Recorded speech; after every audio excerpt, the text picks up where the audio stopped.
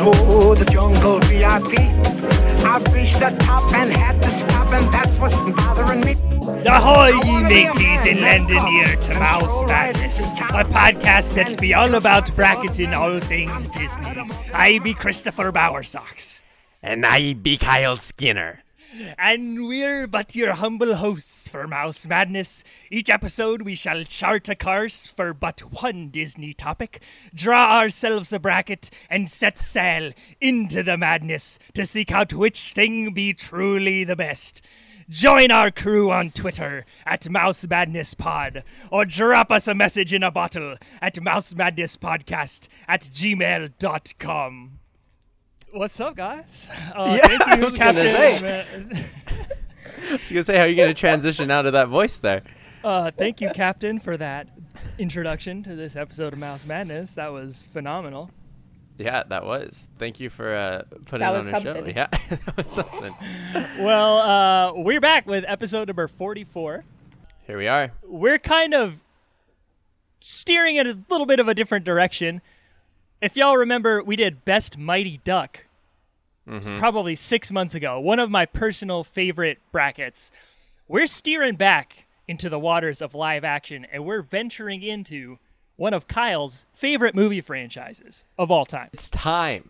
I've been waiting for this moment since I was born to talk about the Pirates of the Caribbean franchise, my absolute favorite franchise, saga, whatever, ever in my life. And I'm just stoked. We're going to be talking best pirate of the Caribbean. We're not debating which movie's the best. We're not debating animatronics in the rides. We're not debating the rides in the parks. We're talking the characters from the movie franchise, which is the best of the Caribbean. And to help us with this, we kind of crowdsourced a guest here. I put out a tweet from my personal Twitter asking if anybody else was a big fan of pirates, and we have our new friend Marissa joining as our guest host. Marissa, how's it going?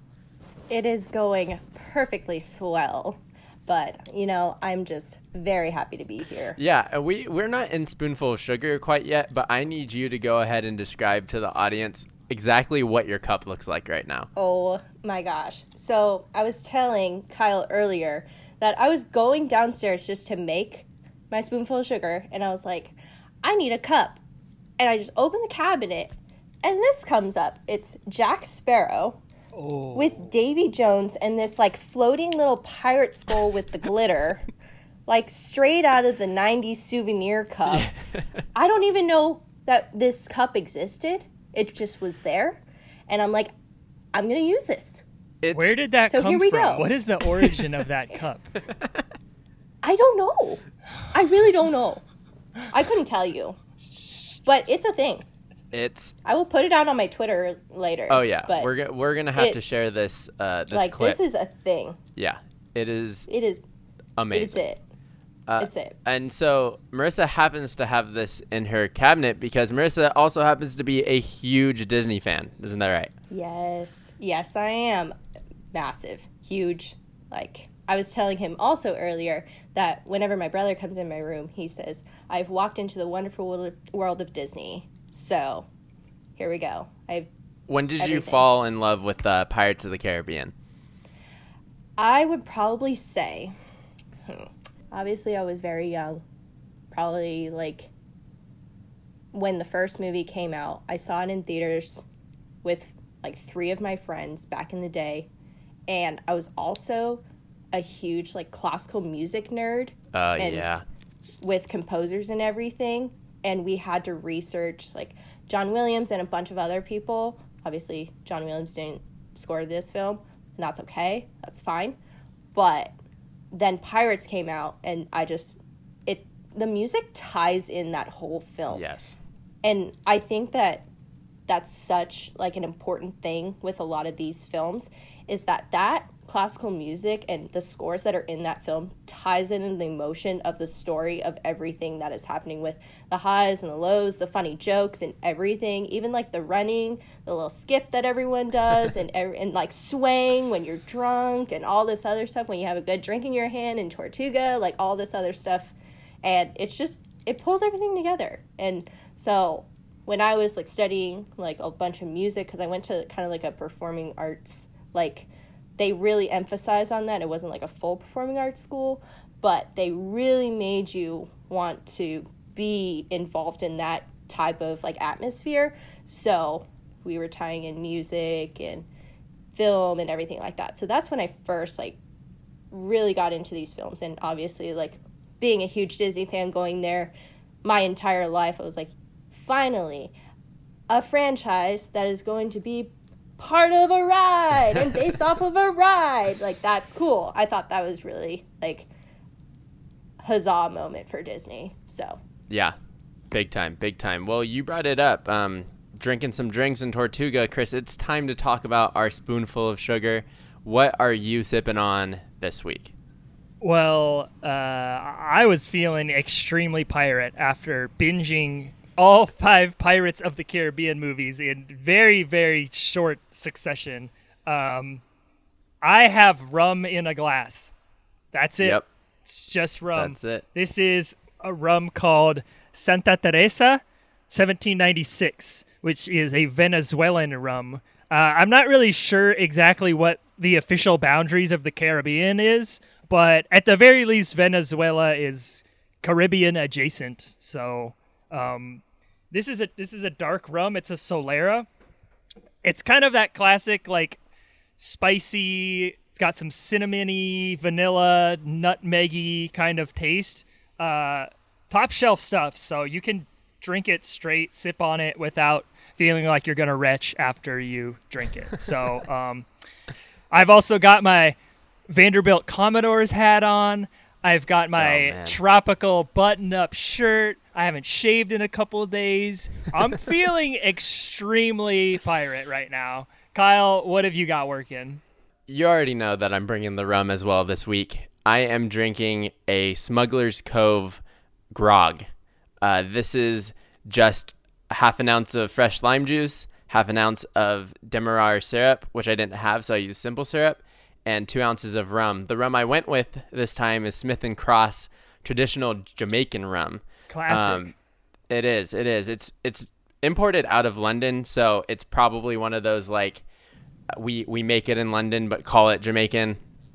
So it's not as authentic as I'd like to get to, but it is Navy strength. So this is a true grog that I got rocking here. And this first episode could get out of hand real quick on my end. So, yeah, I'm feeling it. I'm also wearing my We Once the Redhead Pirates of the Caribbean ride shirt. I'm in it. I'm in it to win it here. Marissa, what have you got in that Davy Jones Jack Sparrow cup? All right. So, being the Pirates fan that I am, I wanted to take myself to the Tortuga. So, a basic person like me always wants a basic drink. So, I call this the Tortuga Claw. Yeah. So, Yep. here we go. You start with your cup, put some ice in there, do whatever you want, but myself, I have to buy the variety pack because I like the lime and the raspberry. So you have to get the black cherry and the grapefruit.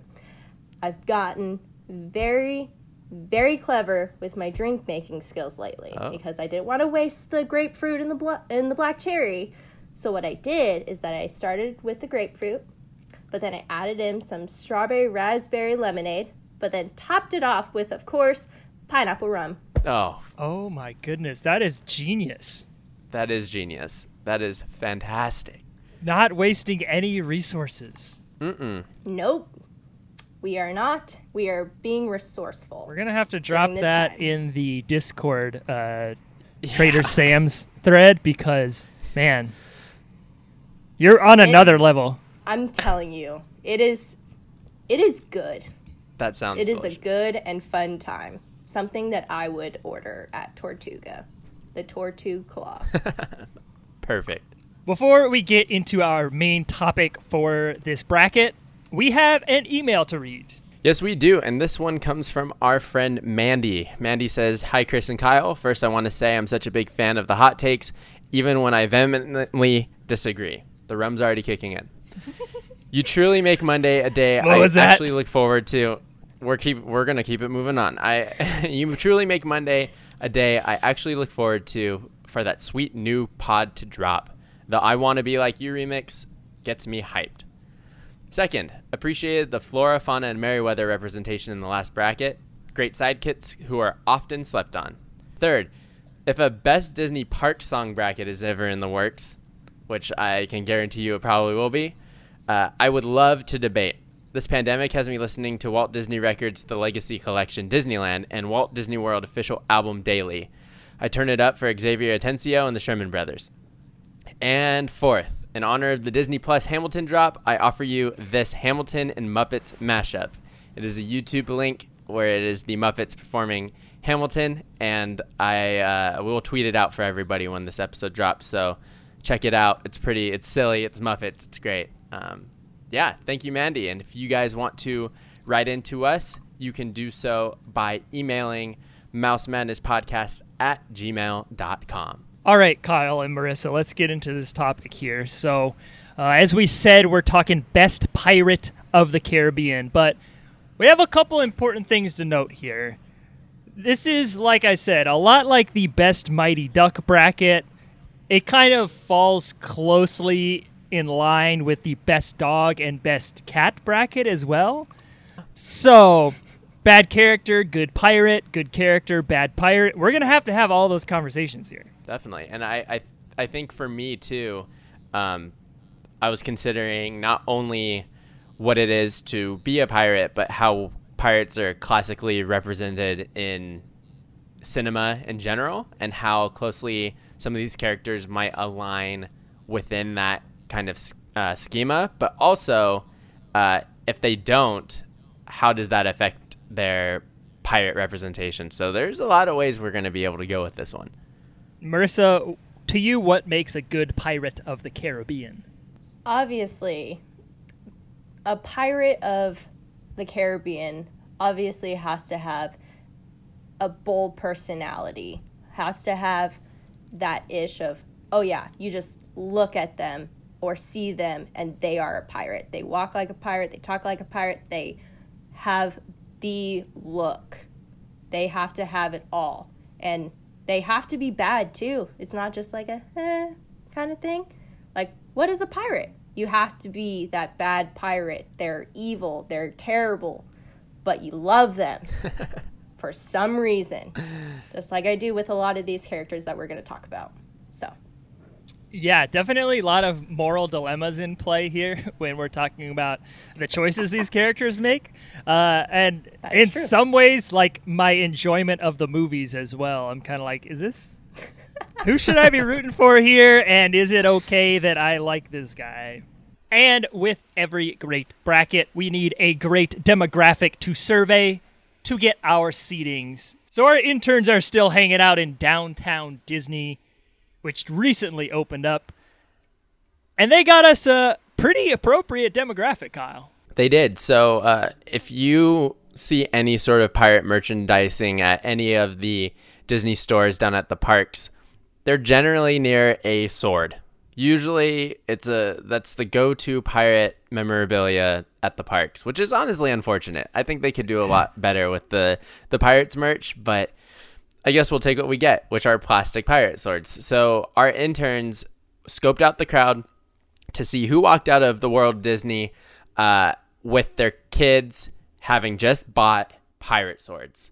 I mean, when you see these folks walking out and you approach them and you're saying, hey, we want to we're doing a podcast on the best Pirate of the Caribbean. Can you give us some of your picks?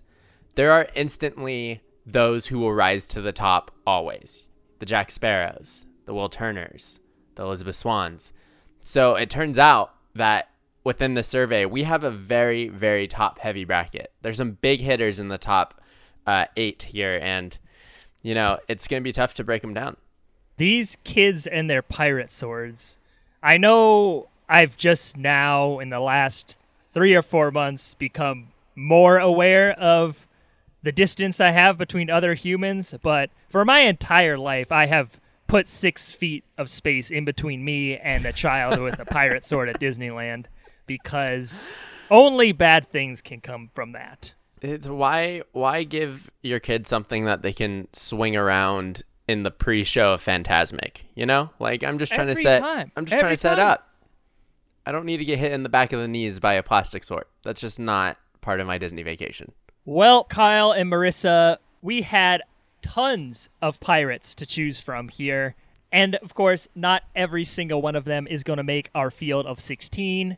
So we had a ton of great pirates that missed the dance. Kyle, what are some noticeable absences for you? Let me rattle them off for you. You got Tia Dalma. She turns into Calypso. She's a huge mythical force within this entire universe. You have James Norrington, who technically isn't really a pirate, but he does become one for a little bit, but then joins the Navy again, so he's out of here. Cutler Beckett. He acts like a pirate. He has very much pirate tendencies and even participates in slave trade, which we'll dive into, but he's awful and not always super memorable, and it's always kind of hard to remember this guy's name, especially if you're just the casual Pirates fan. And then, of course, Chris, you got Jack the Monkey. Jack the Monkey is a great pirate. I mean, he doesn't do a whole lot. He's in every movie. He's in every movie. Just screaming all the time. Just screaming, snatching necklaces, being undead. So those are some very notable figures in the universe that missed the dance. What are a few for you? Well, first I want to comment on Jack the Monkey. Jack the Monkey is a survivor, which a good pirate is someone who survives anything, and Jack the Monkey is just that. Cutler Beckett is like a legal pirate, and one of the most absurd scenes in all of Pirates of the Caribbean is a Cutler Beckett moment when his entire ship is blowing up, and there's like shrapnel from the boat flying everywhere, and he's just like completely unharmed. Like, wouldn't he be impaled in the face by, like, a plank being blown apart or something? I don't know. Probably, but I think he deserved the fiery death that he got. True. So a few noticeable absences from this bracket for me. Anna Maria, who is in the Curse of the Black Pearl. Mercer, who is Cutler Beckett's right-hand man. That dude is cold as ice. Stone cold killer right there. He like shoots a woman in the head. Captain Teague, Jackie's daddy, doesn't really do a whole lot, but he's a pretty chill, laid back guy. I like his general pirate attitude. The fact that he's retired and just keeps the code. I think that's a pretty cool destiny for a pirate. Scrum, who becomes kind of like a Gibbs type in the last two Pirates of the Caribbean movies. He's like a keeper of information, and I think a really underrated pirate. And then Philip, who is not a pirate at all on Stranger Tides, but I think he's a really interesting character to have in the mix. He's like a little religious boy amongst all of these terrible, terrible people, and I think it adds some interesting tension. It makes you think about some interesting themes when you're viewing these pirate movies. Totally. Marissa, I think we kind of rattled off a lot that didn't make the dance here. Does any of these stand out, or any characters that you noticed that we might have left off that come to mind? I definitely agree with Captain Teague and Monkey Jack. Those two are, when I saw this list, I was like, all right, let's look at this and then see who missed it. And those were my top two. But then also I thought of the third movie when you bring in all the pirate lords and all that other stuff. So it's like Mistress Chang, when you actually look into her history, she's pretty gnarly. Yeah. She's a pretty gnarly lady. So she's one. Also, Sisumbaji, all those other, just all the pirate lords. I was surprised that people forget about the pirate lords. Like, those are the OGs. They're it. I will say that if you're not a hardcore fan of the franchise, that kind of Pirates Lord scene, you forget which movie it's in, and it kind of just sneaks up on you. That is true. So I'm not surprised. But yes, you're right. Those are some pretty strong pirates within this Caribbean.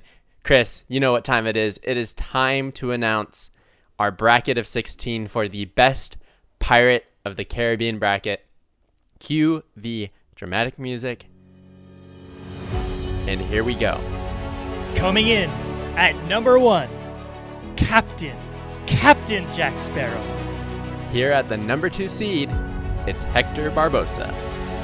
Coming in at number 3, Will Turner. At the number 4 spot, it's Davy Jones. Coming in at number 5, Elizabeth Swann. At the number 6 seed, it's Joshua Gibbs. Coming in at number 7, Pintel Andrighetti. At the number 8 seed, it's Angelica. Swinging into the number 9 spot, Sao Feng. At the number 10 spot, it's Armando Salazar.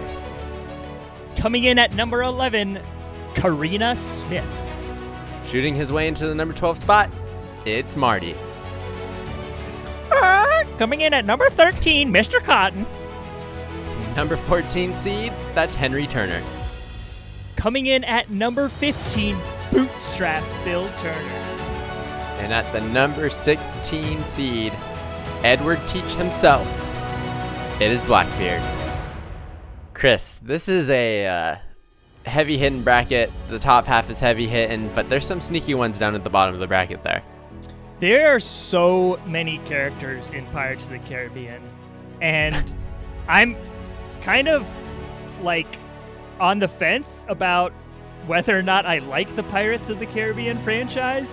And I think part of the reason is because there's just so many characters to keep track of.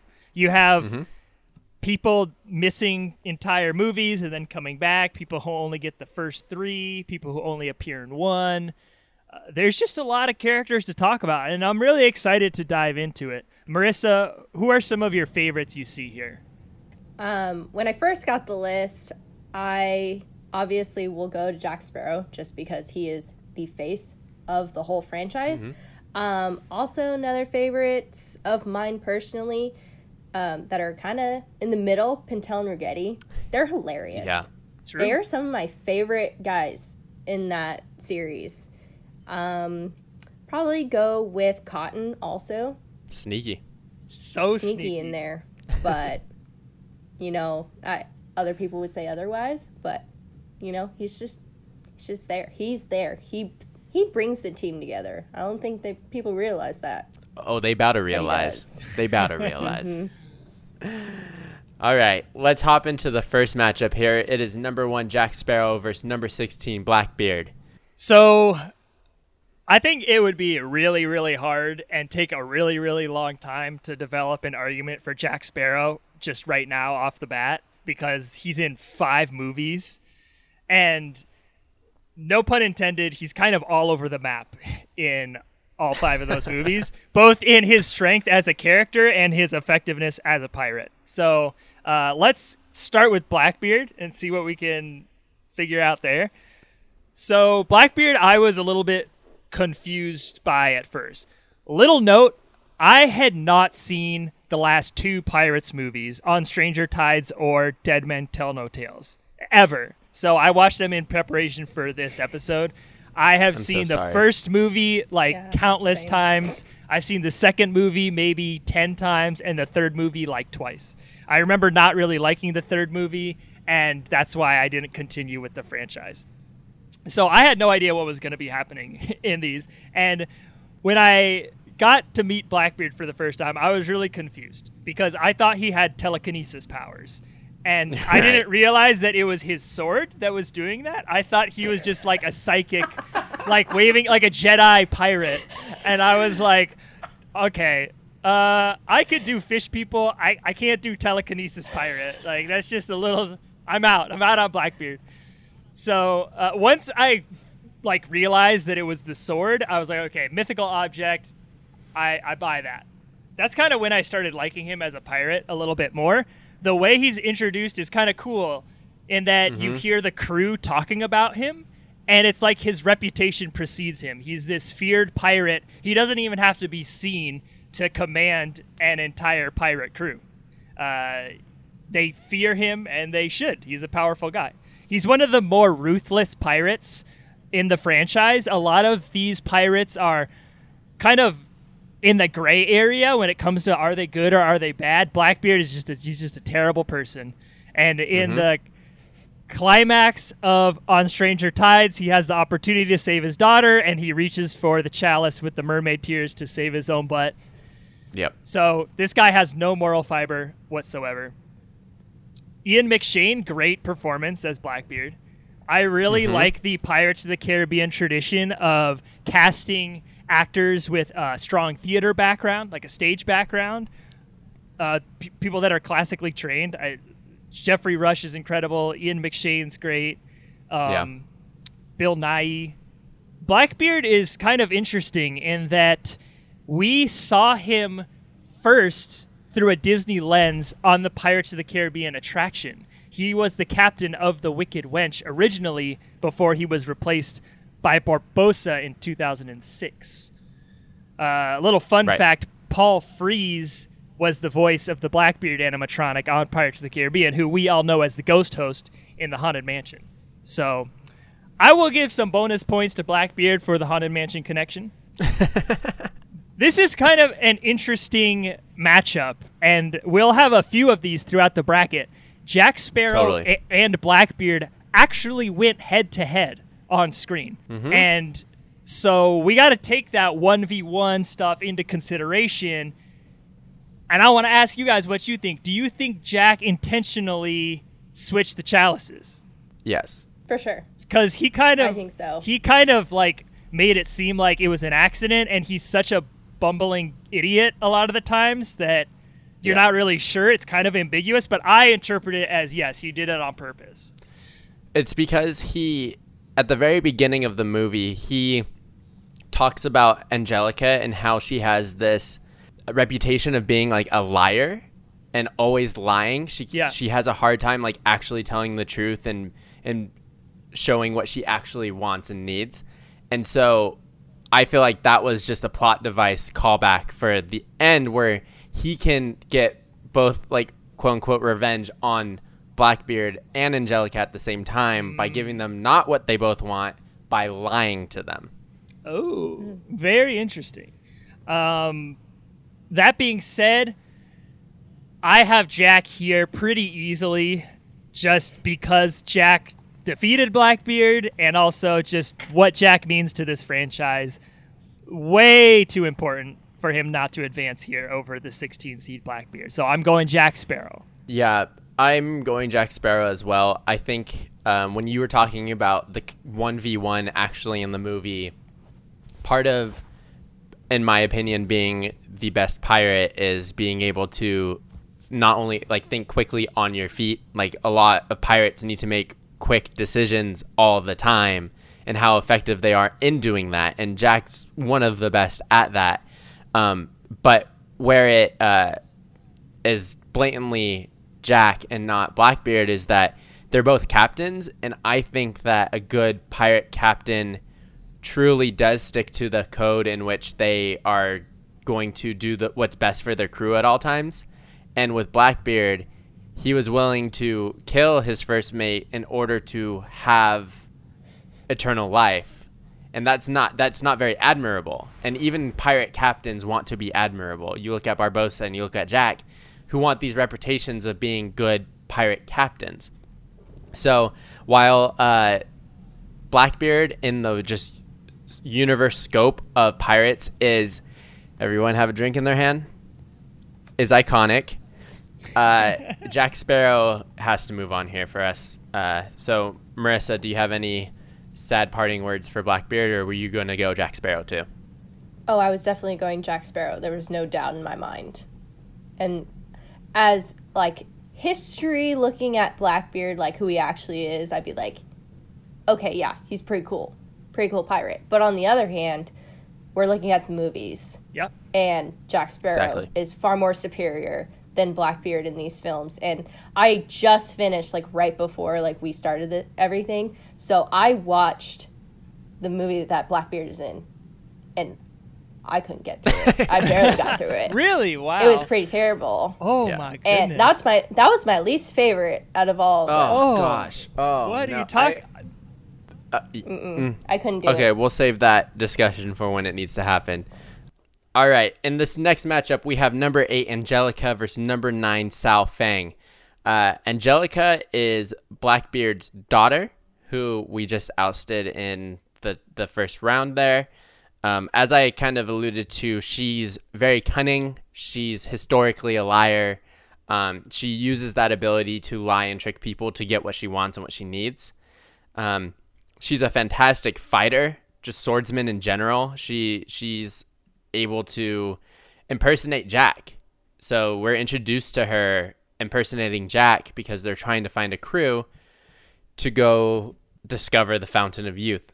And she's great. I mean, as far as pirates go, she's not the traditional pirate that you would think of, but the way that she holds herself throughout the movie, like, she's one of my kind of favorite characters within the universe, that doesn't have to stay the entire saga. You know, like, of that movie, I had all of the issues, but Angelica definitely wasn't one of them. I'm just glad they didn't give her like weird superpowers and, like, you know, she was fairly a normal human being.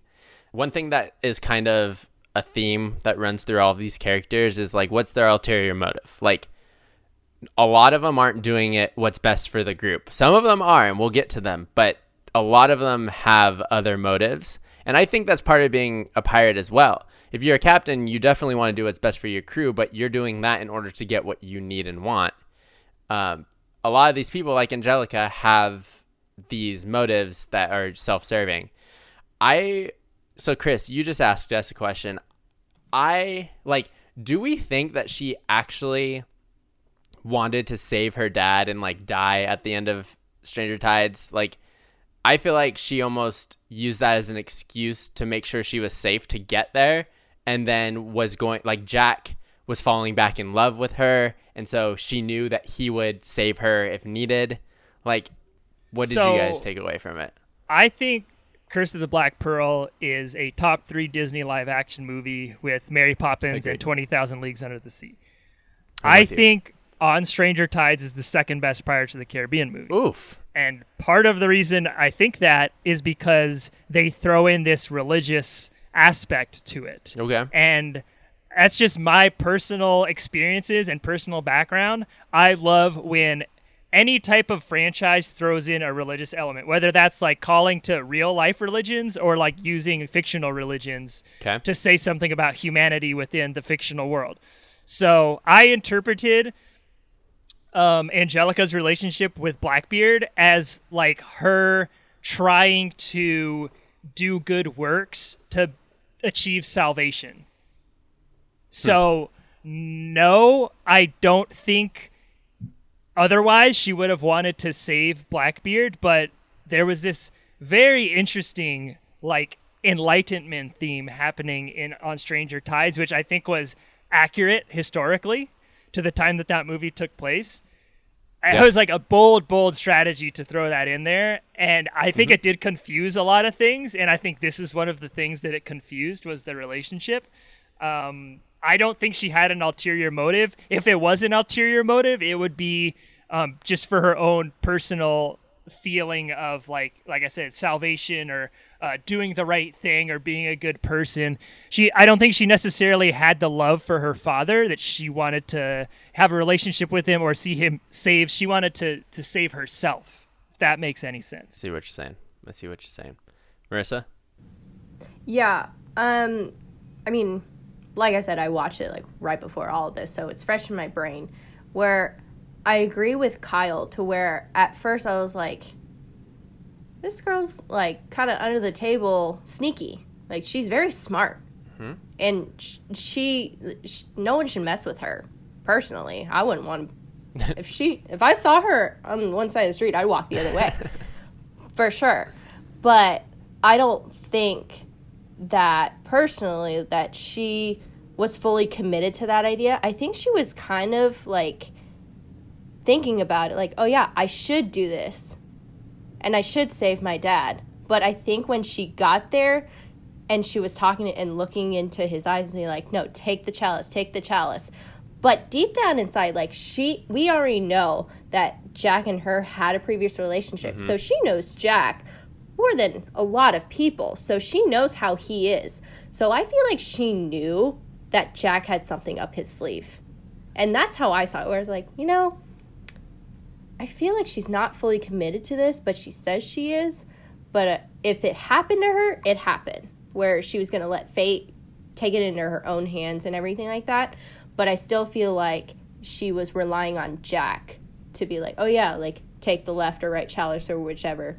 Well, I appreciate the two different takes. Chris, yours is very interesting to me because I always found that the religion aspect, they wanted to dive into it in the third movie. When was it the second movie or the second one? It was a combination between the second and third. Rigetti he was reading the Bible, which I really got a kick out of, and yes. I think it was trying to say something about, is living for eternity worth living if you're heartless? And right. They just did not do a very good job of like hammering that in at all. It was definitely the third one, I believe, because then they see the Kraken, and then Jack talks about how the world's a lot bigger. The world's not bigger. There's just less in it. Of like, anyways. So yeah, love that take there. Let's move on to Sao Feng. Sao Feng is one of the pirate lords. He has been camping out in the Philippines, running a bathhouse. He has the map to the end of the world, which brings you to Davy Jones. It also is kind of like a key, so you have to figure out exactly how to get to Davy Jones' locker through this map. He has it. So we're introduced to him by Elizabeth and Barbossa and crew going on a rescue mission to save Will. They definitely know that Will's captured. I think they definitely know. They just don't know how. Turns out that he's literally either really, really good at holding his breath or he's a fish. So it reveals that he's been in the underwater in this bath for a good 5.5 minutes before we see him. And Sao Feng essentially joins the crew to leave the Philippines, run away from the Navy. They're going to go get Jack. He has a grudge with Jack because Jack insulted him long ago. And when they find him, essentially the crew wants to hand over Jack after they make it out of Davy Jones' locker. And Sao Feng dies halfway through the movie. Yeah. His ship gets blown up, and he makes Elizabeth the new captain, which makes her the next pirate lord. I wish Sao Feng didn't die because I think like his character was such a badass, and like actually there's a lot of terrifying people on this list as far as like quote unquote villains go, and I don't think Sao Feng was a villain. He was, but he isn't. He's an ally to the group, but he's also in it for himself, whatever. But I would have loved if we just kind of like in the Star Wars world, we got a little Sao Feng action where it's like we're gonna branch off and like explore how Jack wronged him. I'm not saying that I need another Jack Sparrow saga to spurn off from this, but like if we understand that, then we have a lot more backstory to influence how this third movie went down. I really like Sao Feng. I think that here, unfortunately, like Sao Feng just suffers from dying early in the movie, and we don't get to explore his character super in depth. We know that he hates Jack, and we know that he believes in the mythology that is pirating. He believes in this Calypso figure. He thinks it's Elizabeth at one point.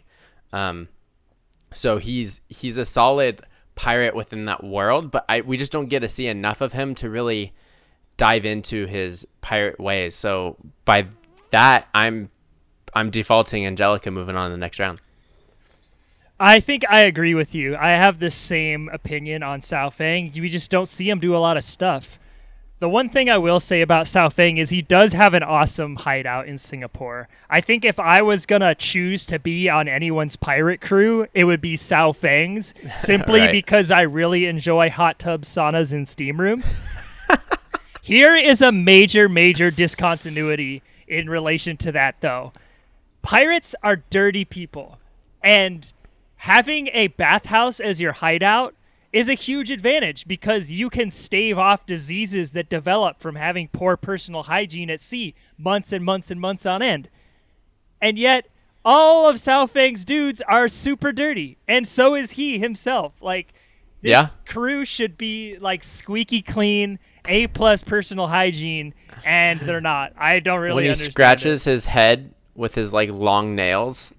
Yeah, like, dude, you live in a bathhouse. He's probably a better pirate, but we just don't see it. So we have to advance Angelica. Marissa, your thoughts? I agree. I agree with what you guys were saying with how Sao Fang didn't get as much movie time as Angelica did. Angelica's obviously from start to finish. So we didn't get to see as much character development as much as we had hoped for. But on the other hand, when he dies on the ship and makes Elizabeth captain and then makes her one of the pirate lords, and then she ends up being pirate king and then takes them into battle, and then they end up winning. So if Sao Fang didn't die, that wouldn't have happened. So it's like, it's just all this connecting. Yeah, he's a plot device more than anything, is what I would say. Yeah, so it wasn't like, he was just there to make the story more believable to where Elizabeth could get there versus, you know, like, she's not going to be a pirate lord if someone doesn't die from the original pirate lords to take on everything with Calypso and defeating everyone. So I agree, Angelica is higher ranked than Sao Fang. But there we go. All right. Let's move on to our next matchup. We've got the number 4 seed Davy Jones versus the number 13 seed Mr. Cotton. This is one of those extremely tough matchups for me because these are two characters I really, really like. For some reason, bottom left quadrant always ends up being my, like, sleeper, underappreciated character. Last episode, it was Tinkerbell. Yeah. Cotton's that for me this episode, absolutely. He's one of those extremely minor pirates. He's only in the first 3 movies. And so many of these movies are focused on the captains, Sparrow, Barbossa, Davy Jones, that you kind of lose the focus on the crew of the ship. And it takes a crew to run a pirate ship. And Mr. Cotton is the best of the best when it comes to being a crewman on a pirate ship. Parrot imagery, super key in pirate culture, right? Yep. And Cotton is the only person who gets a parrot in the Pirates franchise. That was a mouthful. Gotta love the parrot. He's got a quirky physical attribute in that he has no tongue. He's old and weathered looking. He's got leathery skin. You know, he's got so many things that he's seen and so many stories to tell. And yet he can't, which is like the irony. And there's definitely some humor in that. He never causes a fuss. He's just a really loyal and reliable guy. Unfortunately, he only really gets one big moment that I can remember, and that's in World's End when Cotton is the one at the helm that steers the Pearl out of the Maelstrom. So he's got the clutch gene. We know that. Yep. So, I mean, if you think about it, everyone might be dead if not for Mr. Cotton. He's going up against Davy Jones. DJ. David Jones. Davy Jones is honestly one of my favorites on this bracket. And this is maybe a hot take, maybe not, but I think he's one of the best developed characters in Pirates of the Caribbean. At the very least, he's one of the most efficiently best developed characters in that he's only kind of in 1.5 movie. He's got clear motivations, and he's got his past that's kind of been touched on, and that he's got the heartbreak in his past. We've got some things that make him really annoyed. He really hates seeing people in love, and that just comes from like his past. Also, he's written as like a horror movie monster, and that he's got rules to him, and he has a special way that you can kill him in stabbing the heart, and if you hold the heart, you can control him. It's pretty cool, and it makes him easy to understand as a character and as a villain. But that's kind of like doesn't really have much to do with him as a pirate. It's just like I really appreciate Davy Jones.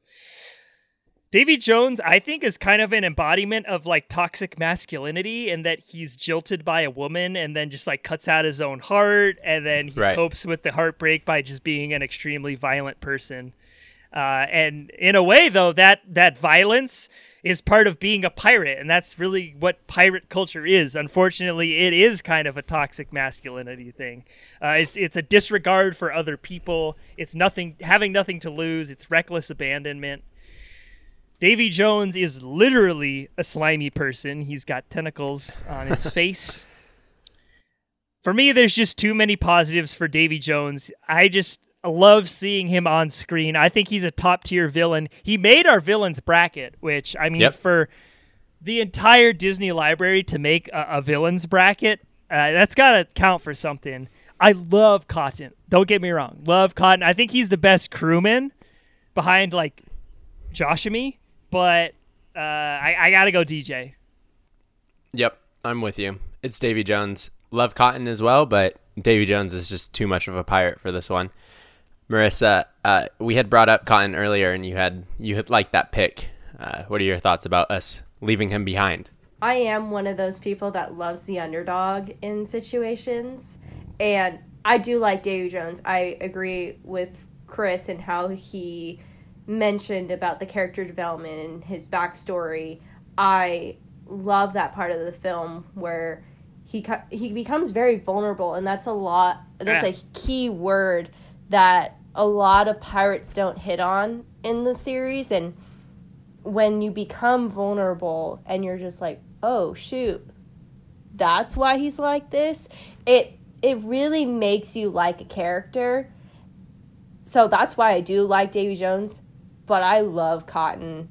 Like, I am one of those team players of, he doesn't care. He just wants to be a part of the sea. He just wants to be a true pirate. He's just like, yeah, like, I love my crew. I love my captain. I love this and that. And then one of my favorites, though, in World's End, when Marty's like, the enemy is here. Let's take him. And everyone's like, yeah. And then his parrot just takes off, yeah. And he's just like, abandoned ship. Yeah, where's Cotton's parrot on this bracket? Like, yeah, for real. That's where I was like, honestly, like, Cotton's parrot. And he's the face of the ride when you get in there. When you're like, I'm here, I'm in AC, and I see this pirate and I'm like, oh my gosh, yes. Like, I love Cotton's parrot. He's just so, yeah. His parrot ends up in the tiny black pearl that ends up in the bottle that Blackbeard captures. Yes. Well, so does Monkey Jack. So does the monkey. Yep. All right, let's move animals. on down. We have moved on Davy Jones. We are going to talk about the number 5 Elizabeth Swann versus number 12 Marty. I'm going to start with my boy Marty. Marty. Let's go. Marty's a real one, everybody. Marty is a real one. Homeboy Jack owes is us a down ship. for the he's down for the cause, no matter what cause it is. He's always just ready to fight, and he always has just this massive gun that he is just firing at will. Marty is a little person, and unfortunately that makes him the butt of most visual gags in this series. Yep. So as far as our political correctness goes, that probably shouldn't be the case. But a lot of the scenes in which he's shown, there's a lot of visual gags with him. His guns are always oversized. He always is getting blasted back when he fires them. In Dead Men's Chest, when they're captured by the tribe on that island, he can't run with them in the cage because they lift it up. So unfortunately, that's how they portray him, but he's also just like a badass in general. He's one of the few to survive the Kraken attack. So he's able just to survive literally everything. I mean, when they're trying to find the end of the world and they're going through the I guess like the South Pole, the North Pole, wherever there's a lot of ice, like he survives there. Sao Fang's men have toes fallen off. Like he's, as you brought up, a survivor, and that's a big part of being a pirate, is surviving these many trials. He's up against Elizabeth Swann, who didn't start out in this universe as a pirate. She actually hated them and was actually kidnapped by them, and learned that her government and their navy did not align with her ideals. And really, she closer aligned to the pirate way of life, which is like this weird justice thing and fighting authority that she grew up in. And she recognized that this authority that she was raised by is not right. And especially when you get to like Cutler Beckett and everything that he's doing, which is essentially the spread of colonialism and slave trade and killing people for really no reason other than to make it so that they have the clear trade routes. And so she takes a side, and the side is pirate. Here, when you're up against Marty, if you're crowned the Pirate King, like, you're a pretty good, even if it fell into your lap, she's still able to rally the troops to fight Beckett's crew with Davy Jones.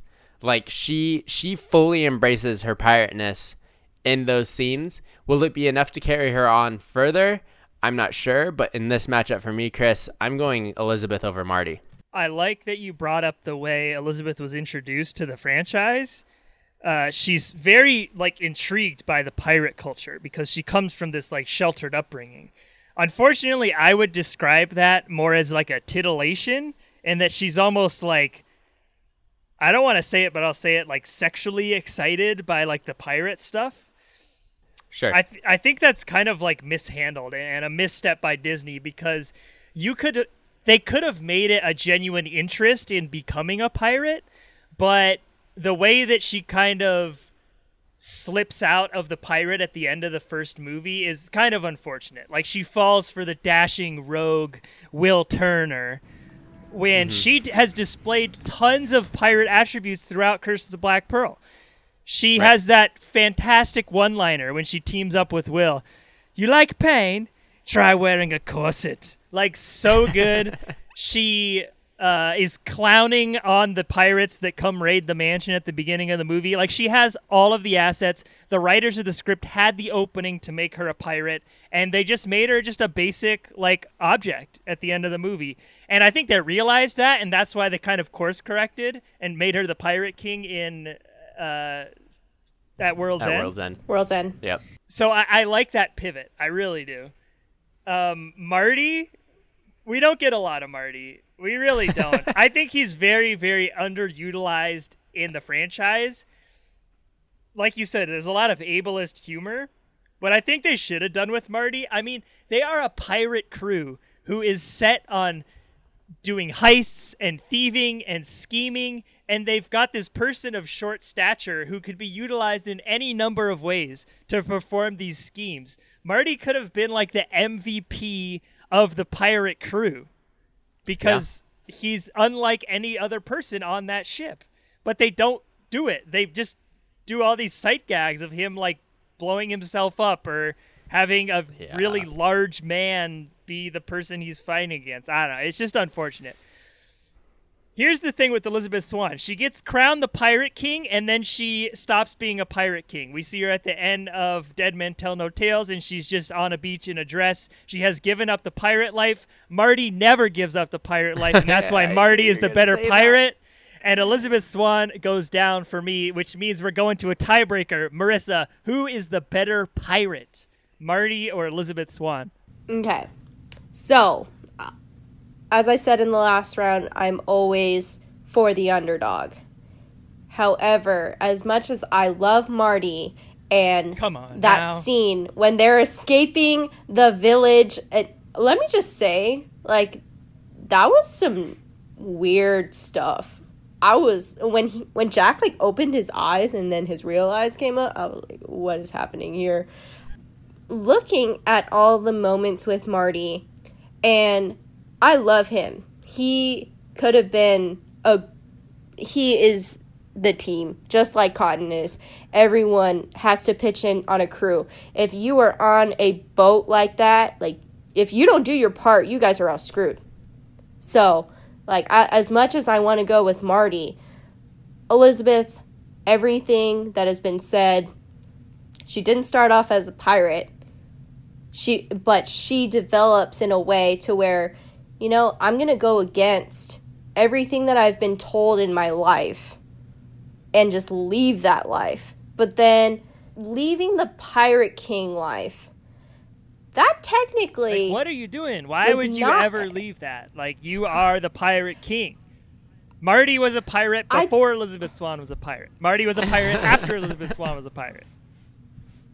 And, you know, It's I so get simple that. to me. But on the other hand, like, she just had, like, she had her wedding during a battle, and I can't even imagine going through that nonsense of just pouring rain. You're in the middle of the ocean. You're fighting for your life. You're fighting for what they believe in, and the love of your life just dies in your arms.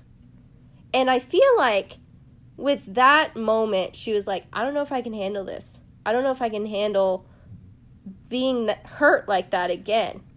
But then with Davy Jones and the curse and everything, where part of the crew, part of the ship, everything like that, I don't think she really anticipated that, because she was like, I'm not leaving Will. I'm not leaving my man. Like, this is the promise I just made like 5 minutes ago that I'm never going to leave his side. And the only way that she can do that is if she leaves the pirate life. So, fight me if you want on that take, but the only way if she can see Will once every 10 years is if she stays on land and leaves the pirate life.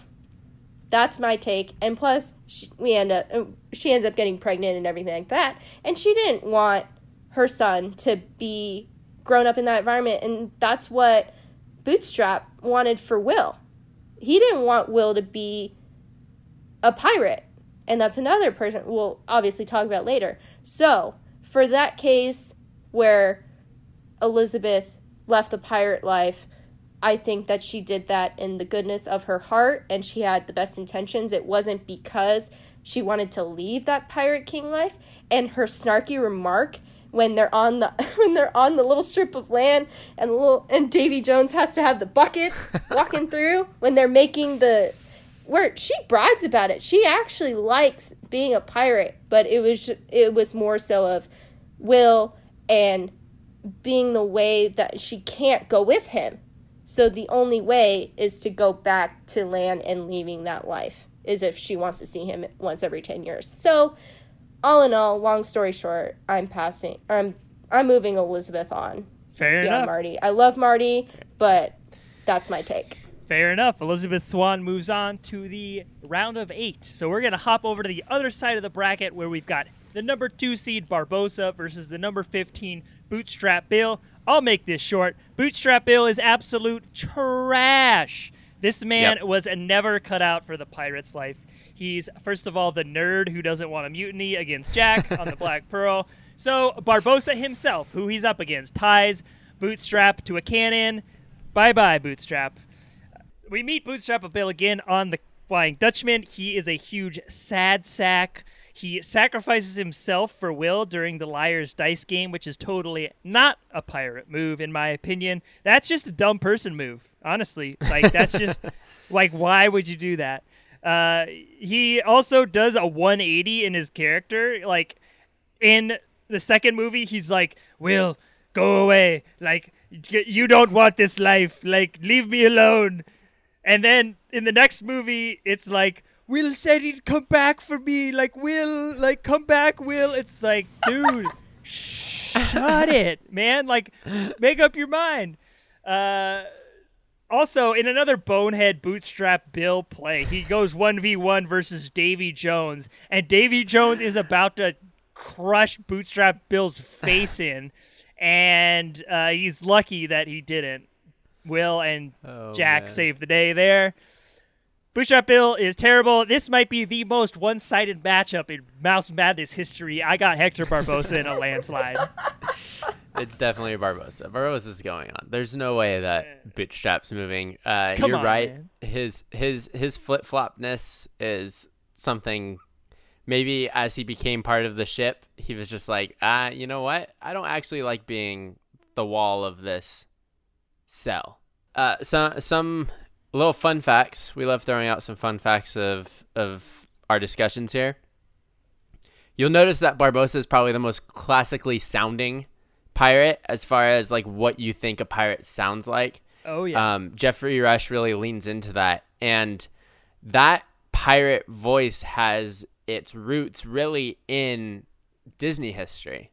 So if you think about how pirates sound now, a lot of that came from an actor named Robert Newton, who portrayed Long John Silver in Disney's 1950s Treasure Island, as well as Blackbeard in Blackbeard the Pirate in 1952 from Disney. So essentially, Robert Newton developed this voice characteristic based on the Treasure Island novel, and seeing how it was written, felt like these pirates would have this, what he called like a Western accent, and then accentuated the R's in a lot of the cases. So Robert Newton is kind of the grandfather of how pirates are sounding and why we think they sound that way. And so it's kind of a nice nod that the next big pirate movie is a big callback to the very first one that Disney made. So that's a fun fact for everybody. Hector Barbosa moves on because Bootstrap is not great. Agreed. Barbosa is wonderful. All right, let's go ahead and move on to the next matchup here. We got number 7, Pintel and Rigetti versus number 10, Armando Salazar. Let me tell you how let down I was that Salazar had to be in the 5th movie, because I think that character is terrifying and I love him. I almost think that that's what they wanted Curse of the Black Pearl's like idea of like undead ghost pirates. The CGI what they wanted improved. to do it sure did. That's what they wanted to do, is like these pirates who are perpetually trapped underwater because their ship went down, and like now they're these undead cursed beings. Yeah. But really in 2004, they were like, just make them skeletons, and like we know how to do that. So we don't know how to make clothes float. They kind of like know how to do skeletons. So I was really impressed by that, and just kind of like he's just gross and everything about him is just a little creepy. Chris, he gives me big like kind of Darth Vader vibes, where he's really shifty, and he's so like so when he first meets Henry Turner, and he's asking him where the sparrow is, if he knows where the sparrow is, and he's being like almost really polite, and he's saying please, and he's just trying to get some information. That kind of like juxtaposition between what he's saying and what he looks like puts me on edge. Like, I don't know what he's gonna do next. Like, is he gonna lash out? Is he gonna turn around and leave? Like, we discussed that with Darth Vader, and just how like his mask and how calm he remains through everything makes him a really good villain, because you can't predict what his next move is. And with Salazar, there are glimmers of that. There's also times where he's just full rage, you know? So I liked that part of Salazar's character. But he's up against Pintel and Rigetti, and like, you made a very strong case for Marty as being like, this dude is a pirate. Like, to me, Pintel and Rigetti are also like, these dudes are pirates, like, for sure.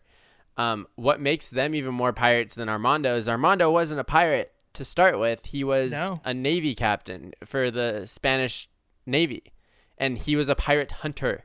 And him being wronged by Jack and then locked up in this curse in the Bermuda Triangle or wherever they are turned him into this pirate being, when really he just still hates pirates. He's not like Davy Jones, who's like a pirate who is just mad and sad and heartbroken and is taking out his anger on everybody.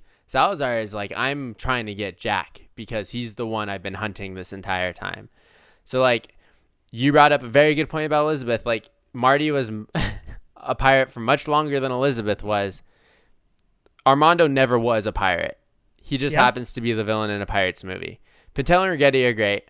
I will let you dive into them, but I'm moving Pintel and Ragetti on just based on that casualty. Yeah, honestly, I find Salazar to be extremely boring, both as a character and as a pirate. I agree with what you're saying, and I had never actually considered just like the way his presence is kind of intimidating, and the way he does remain calm under pressure is kind of the opposite of the power that he has. But Pintel and Ragetti's absence was felt in the last couple of Pirates movies. Totally. They serve as this comic relief that at times does misfire, but a lot of times it really hits for me. And having those kind of bumbling guys on a pirate crew is essential. It really is. Like I said, I got a kick out of Ragetti reading the Bible in Dead Man's Chest. You get points for trying. Yeah. And Pintel is this kind of schemer guy, and he has this unfounded ambition that I think is really funny. And honestly, they're not even that bad of pirates. They're pretty intimidating, especially in Curse of the Black Pearl. From Elizabeth's point of view, they're the ones who enter the governor's mansion, and she's kind of dealing with them, but they're scary in the moment. And also, Ragetti had a clutch moment in Dead Man's Chest when the Kraken is yeeting people into the ocean, and Elizabeth gets taken by a tentacle, and Ragetti like chops it. Like, that's a heroic moment for a character who is positioned as being extremely bubbling. You can make the argument that like he was probably cowering in the captain's quarters in that moment, but like when it came down to it, he performed a very heroic action, right? I also love that they like snuck onto the crew in Dead Man's Chest, and like Gibbs just like didn't even question it. He's like, "Oh, hey, your guys are here. Great, cool." Like I said, I mean, I love these guys. I think we can talk about maybe their effectiveness as a pirate in the next round. They're going against Barbossa. Good luck, but certainly against Salazar, I got him pretty easily with the upset. Not even an upset. They're seated higher than Salazar, so. Totally. They are going to advance. Marissa, kind words for Pintel and Ragetti? Oh, I love them. They're some of my favorite characters in the whole. They bring that humor in of serious moments of negotiation, or like if there's something going on with the crew, like they're in there being like, hey, like, cut it out. Like, we need to figure this out and everything like that. There were so many moments. One of my favorites when we first got introduced to them, they were very scary, but also like in a way not calming, but more so of like when she says parlay and she knows like I'm screwed, like I know that I can use this word, and he's like, wait, what? Like, what did you just say? You know about us? You know something? Right. Like, and he's just like, oh, okay. And he like actually listens to her, and that's another thing that I love about Pintel and Ragetti is that they're so loyal to the code of piracy, and they're like, the code. They just want to be so loyal to the pirate code, to their ship, to their crew, to everything. And when they were going to be like the distraction in Curse of the Black Pearl, when they're rowing the boat and dressed as women and wearing the parasol or using the parasols and just like, like we're the distraction, like we're not gonna go kill the other people, we're gonna be the distraction. And like that's how we got introduced to them. I think they were hilarious through everything. And when they were trying to get onto the island with everyone and their boat flips and they're reading the Bible like we already mentioned, like they're hilarious. I like Salazar as a character, but not as like I couldn't even understand him sometimes, but that goes along with his character, so that's okay. But Pintel and Ragetti all the way. All right, let's move on to the next matchup. Number 3, Will Turner versus number 14, Henry Turner. We've got a father-son matchup here. I'm going to make this one quick as well. This is an easy one. Henry is so vanilla as a character. Yeah. And Honestly, I don't even think he's a pirate. He doesn't even do anything piratey. He doesn't attempt to do anything piratey. He doesn't even really do anything heroic. He's just like a guy. Talk about Will. Not really sure what his situation was for Dead Man's Tell No Tales, but I think he should have probably done more in that movie.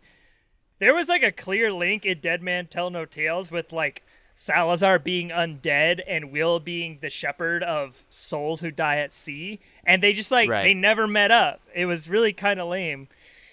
He does a lot of good stuff in the first 3 movies, a lot of pirate stuff. And I think we can talk about that next episode because Henry is just going nowhere fast. Got Will Turner advancing. Yeah, Henry was one of the major problems of that 5th movie. And I feel like the writer spent so much time trying to develop Karina as a character and then added Henry in to kind of tie all of the sagas together. Even with Jack there, like people were itching to see like what happened to the kid that we saw post credits after At World's End. Like we know they had a kid. What became of that kid? And they're like, oh shoot, wait. They're supposed to have a kid. This could be a perfect moment to bring back this kid. Let's write a kid character who can like be the love interest of our strong female lead. And he's just an awful character. They wrote him so lame. They wrote him so lame. He's just like a guy. I did like how he had his there was a callback, I think, unless it was completely coincidental. Jack and Henry are in the boat, the little rowboat, trying to escape the undead sharks, which that's a whole other issue. Oh my god. Why are these sharks undead? That was what it took me like an hour to finish the last 15 minutes of that movie. Why do they listen to him? Why?